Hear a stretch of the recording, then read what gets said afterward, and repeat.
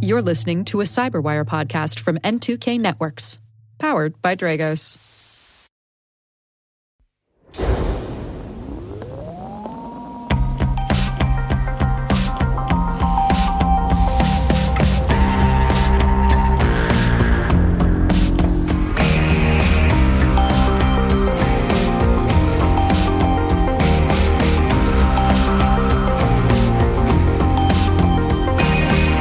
It's October 19th, 2022, and you're listening to Control Loop. In today's OT cybersecurity briefing, an assessment of port and terminal cybersecurity in the U.S. Tata Power discloses a cyber attack. The White House issues statements on cybersecurity. India's power company collaborates on energy sector cybersecurity. Our guests today are FBI Baltimore Special Agent in Charge Tom Sobocinski and Supervisory Special Agent for Cyber Tom Breeden, sharing the FBI's collaborative approach to working with industry. And our Learning Lab segment is the first in a series with Mike Hoffman, a principal industrial consultant at Dragos, teaching InfoSec professionals how to think about OT security. This episode discusses the fundamental differences between IT and OT security.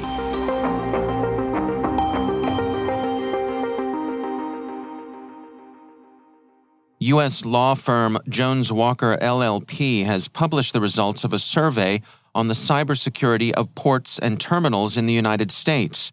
The study looked at blue water facilities adjacent to the open sea and brown water facilities, usually located on inland rivers.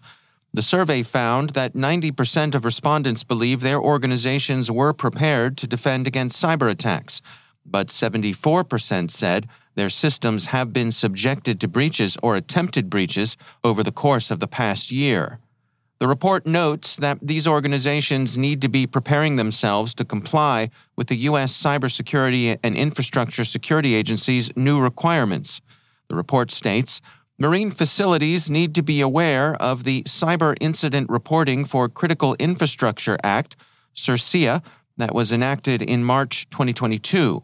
CIRCIA requires CISA to develop and implement regulations requiring a company that operates in one or more of CISA's 16 critical infrastructure sectors to report covered cyber incidents and ransomware payments to CISA within 72 hours of the company's reasonable belief that a cyber incident has occurred, and to report ransom payments within 24 hours after a payment is made. These new authorities are regulatory in nature and require CISA to complete mandatory rulemaking activities before the reporting requirements go into effect. CIRCIA mandates that CISA develop and publish a notice of proposed rulemaking, which will be open for public comment, and a final rule. CIRCIA also requires that CISA consult with various entities throughout the rulemaking process, including risk management agencies in CISA's critical infrastructure sectors, the Department of Justice, and other appropriate federal agencies, and a soon-to-be-formed DHS-chaired Cyber Incident Reporting Council. As of the date of our report, this work is underway. Each facility should consult its legal counsel for the latest developments in this process. The report also calls for more training for employees and collaboration between organizations in the industry, stating, the Jones Walker 2022 Ports and Terminals Cybersecurity Survey found that only 24% of brown water ports and terminals required staff to participate in annual training.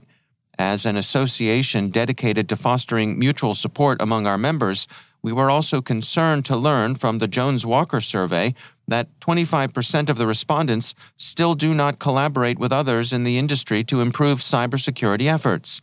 It seems so obvious that one way to thwart cyber attacks is to share best practices and to collaborate with each other across our industry. Industry associations are ideal for this, especially for the smaller facilities along our nation's inland waterways.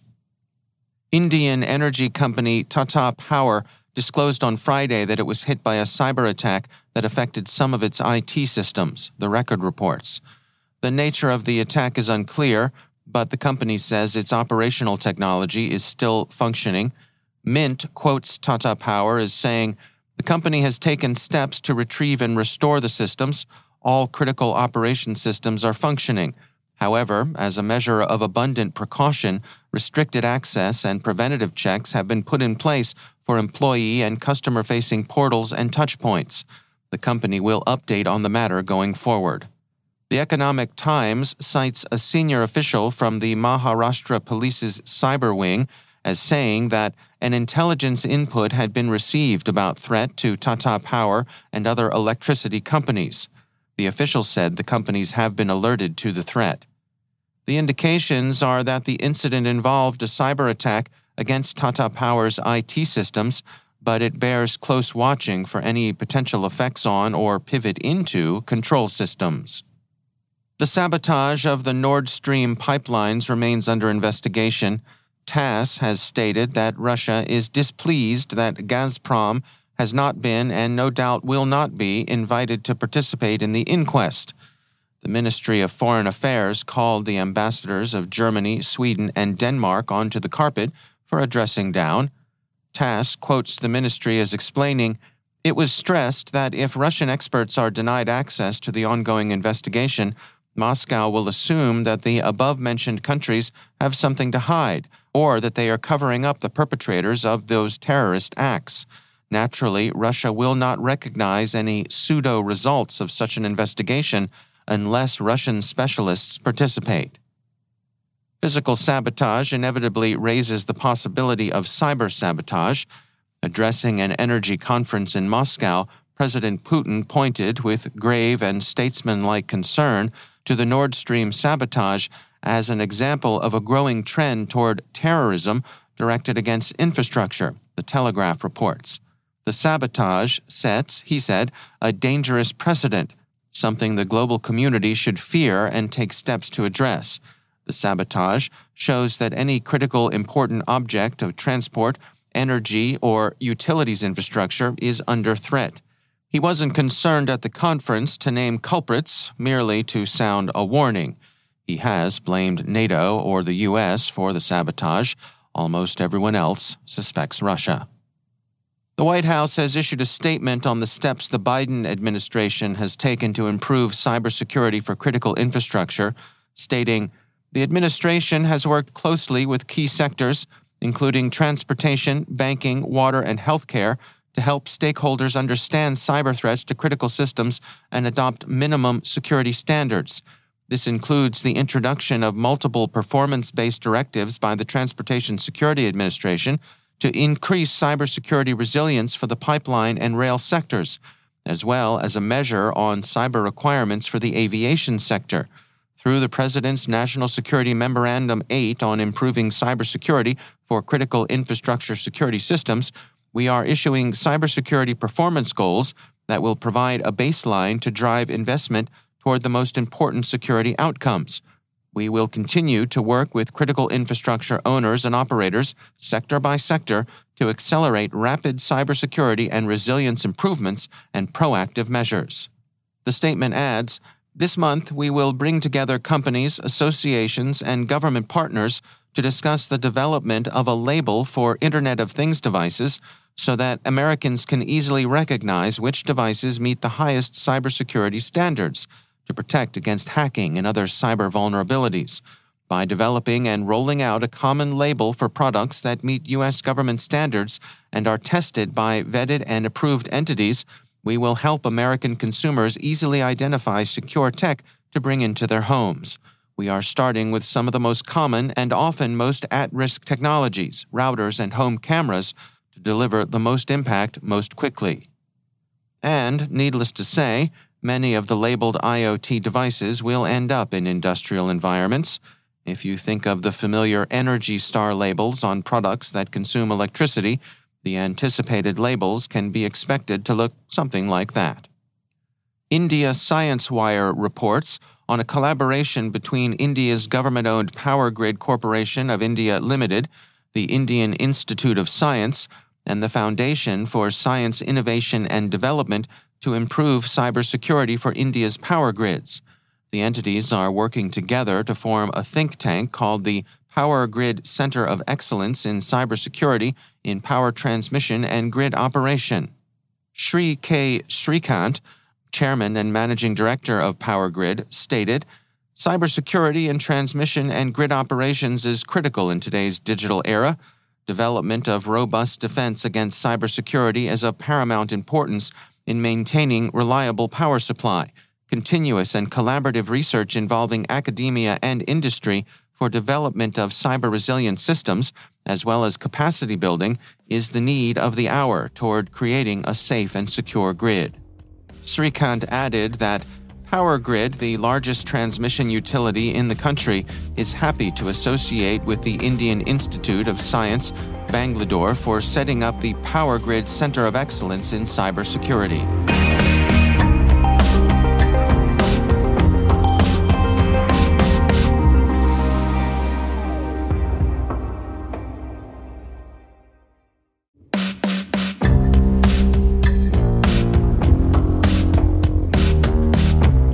The U.S. FBI is actively engaged in outreach with businesses of all sizes across the nation, bringing their resources and expertise to bear to help defend against cyber threats. I recently met Thomas J. Sobocinski, Special Agent in charge of the FBI Baltimore Field Office, and Supervisor Special Agent Tom Breeden, who heads up cyber operations at the Baltimore Field Office. The FBI, obviously, we have been around for over 100 years now, and have a really robust background in investigations and collaboration, both with our federal law enforcement partners and state partners, but also with corporations. And so using those skills, we were and are continuing to leverage that now in the cyber realm. And I think that it is obviously growing and will continue to grow. And things like this podcast allow us to have that conversation with a wider audience. Tom Breeden, in terms of the actual cyber part of the mission, that specialty, where do you plug into that? From the cyber point of view, I think there is sometimes a hesitation. Do you think only the FBI as violent crime or counterterrorism? But we really believe strongly that we have a huge role to play with any organization's cyber security program, and particularly from everything from providing a threat picture of actors, but also if there's been some activity on the network, that aberration, that strange activity on the network, we believe that we can help any organization provide context to that threat activity and, in essence, beef up their cybersecurity program in general. My understanding is that a big focus for your organization lately is collaboration, really a two-way street between organizations and yourselves. That's absolutely true. I mean, I think there is a stereotype with the FBI that was well-earned for generations of the FBI is going to come in and take over. And so whether it would be bank robberies back in the 30s and 40s, and then, 9/11 happened. And I think that forced us to work with other entities and other individuals that we never would have worked with before. And I think we were, whether it was pleasantly surprised or just surprised, we found out that made us better as an organization. And so we've now got 20 plus years of really understanding that collaboration matters and it makes us better. It makes the country safer. And so we now are, that is who we are. That's the culture that the FBI now has.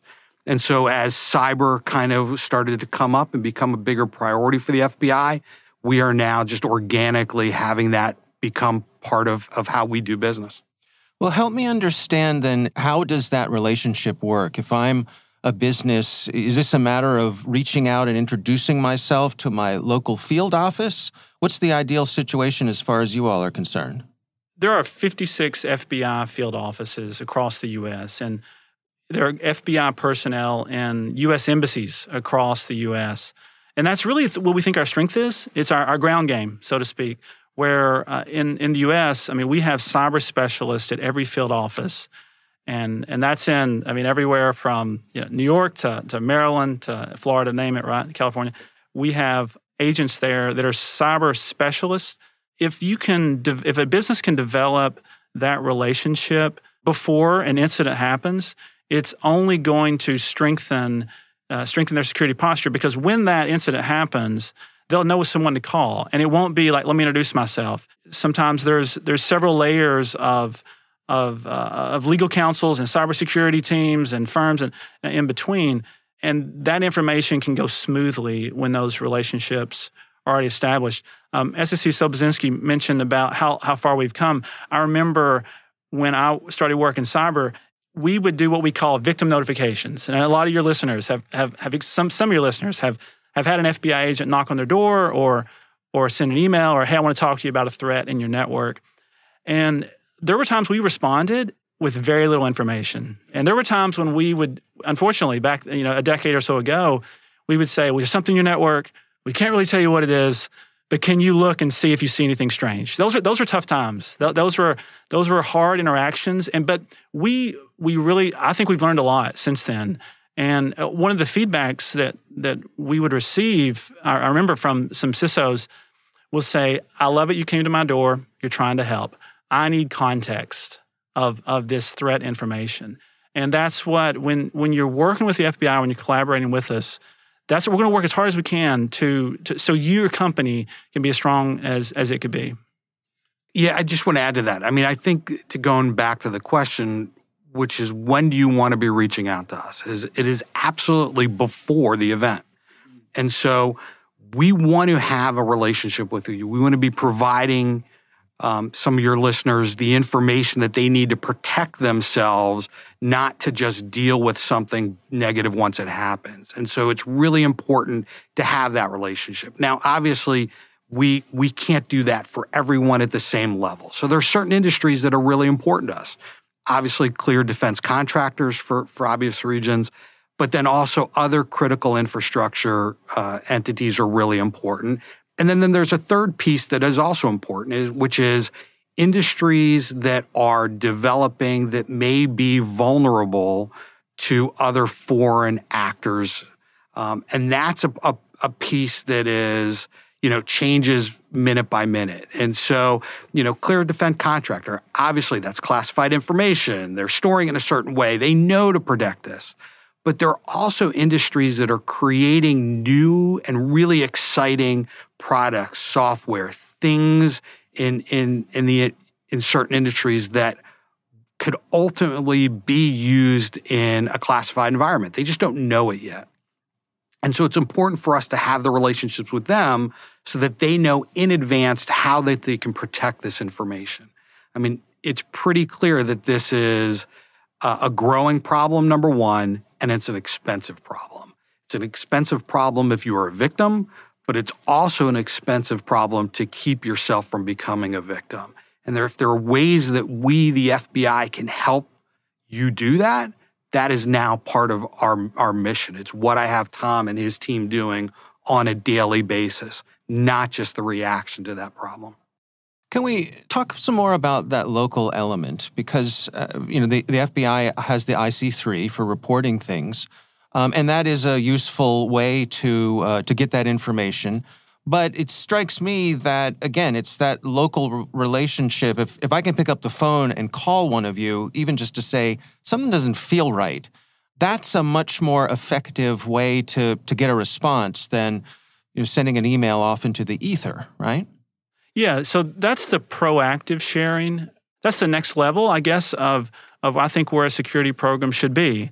So it's not just waiting for, okay, we got to activate our incident response plan. It's there's an aberration on our network. We're interrogating that endpoint. In the meantime, let's see if we can get feedback from the FBI on this. And if you've got that proactive relationship, you're right, Dave. That's not an IC3 complaint necessarily. That's reaching out to your local office, engaging that, and then there's a dialogue back and forth. And again, we're not there to continue with SSC Sobozinski's analogy. We're not there to look at the bank robbery. We're not there to look to the lending department, right, and look for something there. We're there to look for the evidence of the threat actor. And if you're a CISO, you should have the FBI already input into your crisis response plan, whatever that is. If you're the executive over that CISO, if you're the CSO, you need to make sure that we are already in that plan. My next question would be, when's the last time you talked to the FBI? And who is that person that you've talked to? And so I spend a lot of my time meeting with various executives. Like after this, we're going to go meet with another one on issues just like this. And so we're there for you. We're expecting that dialogue, but also we need to know if you're interested in it and if it's something that you want to engage with us. So it is absolutely a two-way street. What do you suppose the future holds as we look, 10 years down the road at the mission of the FBI when it comes to cyber? Where do you all, see yourselves continuing and growing? I think the FBI is the premier investigative agency in the world. And I can say that immodestly, but I really do think we are. And as this space kind of creates more solid lanes in the road and individuals and organizations start to specialize a little bit more, I think we will remain the investigative expert for this area. And so that doesn't mean that we won't grow, but I definitely do not think it's gonna reduce in any way. And just to tack onto that, I 100% agree. I think how that's going to play out, it's going to play out through deeper collaboration, even more so. I mean, we've highlighted a few there, but I think you're going to see more integration with our foreign partners. I think those walls are going to turn into glass walls, and then it may be just barely barriers because the attackers, if they're attacking the U.S., they're probably attacking a Five Eye partner. I think secondly, you'll see the tech sector and the security tech sector and the FBI, more collaboration there also because, again, there's so much information in both those entities that I think that collaboration will continue. And, I can remember when I first started working cyber, literally cyber criminals were using Western Union to move money. And look where we're at now. So there's a lot of challenges out there, and I'm confident that we're going to keep growing and keep advancing to be ready to keep pursuing the threat actors. Yeah, and we're not unique. I mean, I think the U.S. government in general is growing. And so you have organizations like CISA that didn't exist 10 plus years ago. And so what are they going to develop into? How do we mature with them, not to compete with them, to work with them? I think that space is moving forward in a way I like. I mean, obviously, as I talked about earlier, the FBI, we're going to come take over. This isn't a space that we're able to just do that. And so working with all of these other partners is going to become more and more important as we move forward. For that CISO who wants to start that relationship, what's your advice? What's the best way to get started? Yeah, call your local FBI office. If you're in Maryland or Delaware, it's called the local office here. We're here, and we will get you connected to a cybersecurity investigator. And the same throughout the whole U.S. Call your local office, and I think it will add to your program, and I think it'll help with your business. That's Supervisor Special Agent Tom Breeden from the FBI's field office in Baltimore, joined by Tom Sobocinski, Special Agent in charge of the Baltimore field office.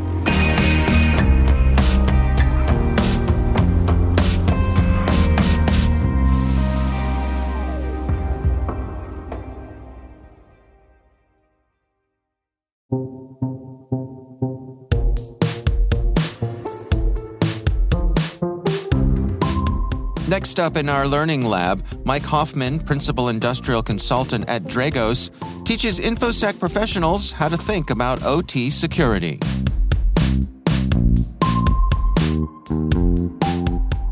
So a little bit about myself. So I have around 20-some years of experience, predominantly in oil and gas. My background really started back when I was doing instrumentation control systems as a technician, coming up through and doing analytical systems, leading into automation, SCADA systems, DCS systems, that kind of stuff, working across downstream, midstream, and upstream organizations within oil and gas. Now I've been with Dragos for a year and a half as a principal industrial consultant. So a lot of what I do is do a lot of architecture reviews and tabletops, and also work with customers and their efforts and the journey along the way as they try to implement better security controls. And so let's get into, though, to really the meat of the subject. And that's really the difference between OT and IT. And I would like to take this back off into, we're still back in talking about people, process, and technology. And a lot of people will say that, hey, convergence is going on. I'd like to say that it's mostly occurred already.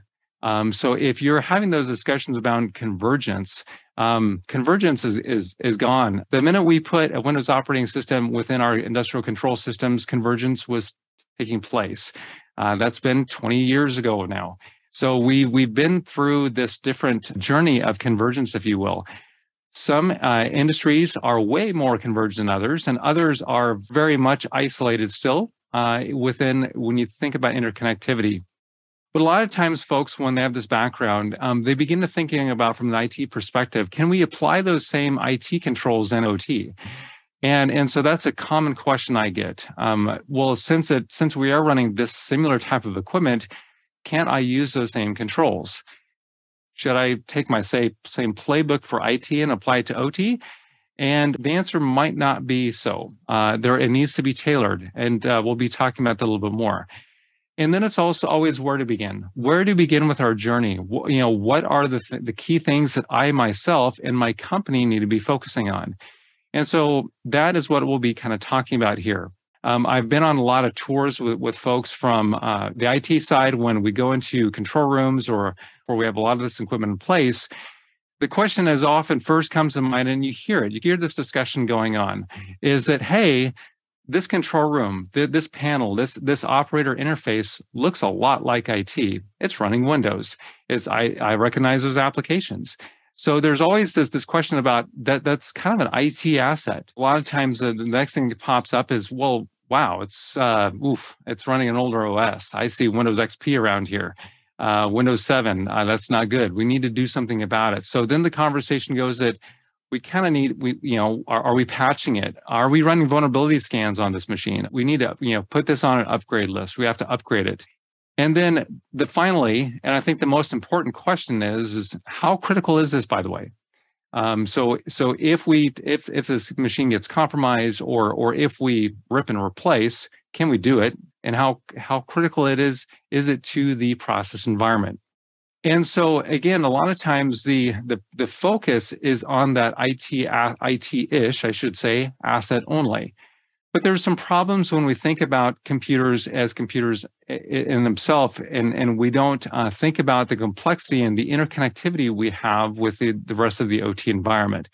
Some of the mistakes that I've seen is way too much emphasis on vulnerability management, where just so much focus goes into trying to make sure our systems are patched, trying to make sure we have all the vulnerabilities fixed out there. And it's because on the IT side of the house, this is something that people can get their arms around. We can put our scanners in place, we can put automatic patching in place, automatic rebooting, and all those kind of things. Push out new updates in the IT side, and we have the tools in place, the capabilities, the knowledge. We're good at this. On the OT side of the house, we can't do this in many times and in many ways. Our systems can't be rebooted. Our systems may have to stay at a certain patch level for a while. There could be some conflicts. I think a DCOM is just a patch that Microsoft just came out with DCOM that breaks DCOM settings, that can break OPC communication. Those are some of the things we have to think about a little bit more on the OT side of this patching situation. There's also the issue of expecting OT environments to keep pace with IT environments for asset refresh. So when you do see that Windows 7 HMI or HMIs, if you will, in your control room, you may be thinking about when can we lift that over to Windows 10/Windows 11. The answer may be it is going to take a while because our OSs and the OT side are very much tied to the underlying control system. May it be a distributed control system or a SCADA system, supervisory control and data acquisition, something like that. We also, there's a lot of focus on the business side, on the enterprise side, on moving to the cloud. And I'll say on that side, it makes complete sense. On the OT side, most of the environments I go into today have some sort of a cloud connectivity. So cloud is making its way into the OT environments, and it's not all bad.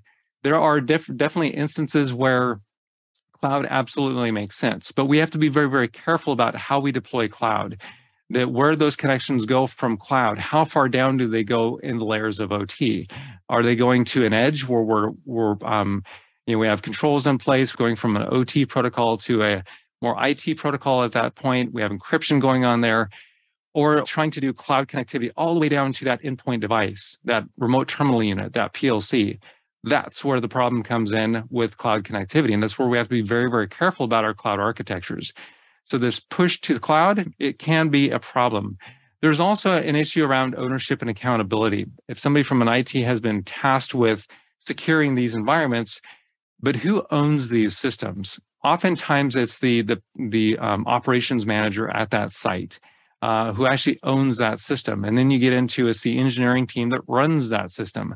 So there's oftentimes an area where this needs to be kind of discussed and understood who owns it, who owns the budget for this system. Because oftentimes security will come in and want to put a tool in place, but security is not going to pay for it. So the business pays for it. So you get this issue of ownership and accountability and those kind of things. It needs to be worked out. So even though security may have a good idea to put in place, it's the ownership and all the ultimate accountability is actually relies at that asset manager. So what is most important for OT? It's more important than just confidentiality, integrity, and availability, and flipping that around on the OT side. Because within the OT side, it's not just this simple. There are other considerations that we need to be thinking about. And the most important is safety. So we have process safety to be thinking about, be at a generation facility or a refinery or water, wastewater, you name that industry, there are safety considerations around keeping that process in place. Also, the equipment has been engineered and designed to run in a certain way. So there are safeguards in place already, but there's also different things we need to think about from an environmental perspective. We may be dealing with some fairly toxic substance at our sites. And so that may be, a main priority. And then there's also personal safety, keeping our people safe, making sure that they go home in the same way they came into work. And part of this too, where what is most important when you think of the triangle, availability or integrity, I would say predominantly availability is what we're focused on. And our systems are been engineered for availability to keep them operational 24/7. However, in some environments and even in a process environment, the confidentiality of some of our systems is actually more important than availability or integrity. Think about pharmaceuticals. Think about an area where your favorite soda beverage. The recipe behind that is probably way more invaluable than the actual plant that's operating it, because create another plant, but we can't recreate that PI, that intelligence that went behind the scenes, all that R&D work. So it really depends upon what industry you're in, which is determines which one of these factors is more important than the other. But at the end of the day, it's really around that safety aspect. At the core of it, these systems have to ensure these OT systems have to ensure that we are continuously delivering these products and delivering these things to our end users. And so when we put security controls on these in these areas, we need to make sure that at the end of the day, we are supporting these deliverables to our company. We're not just doing security for security's sake. We don't just have a hammer looking for a nail to fix a security problem. That's Mike Hoffman, Principal Industrial Consultant at Dragos.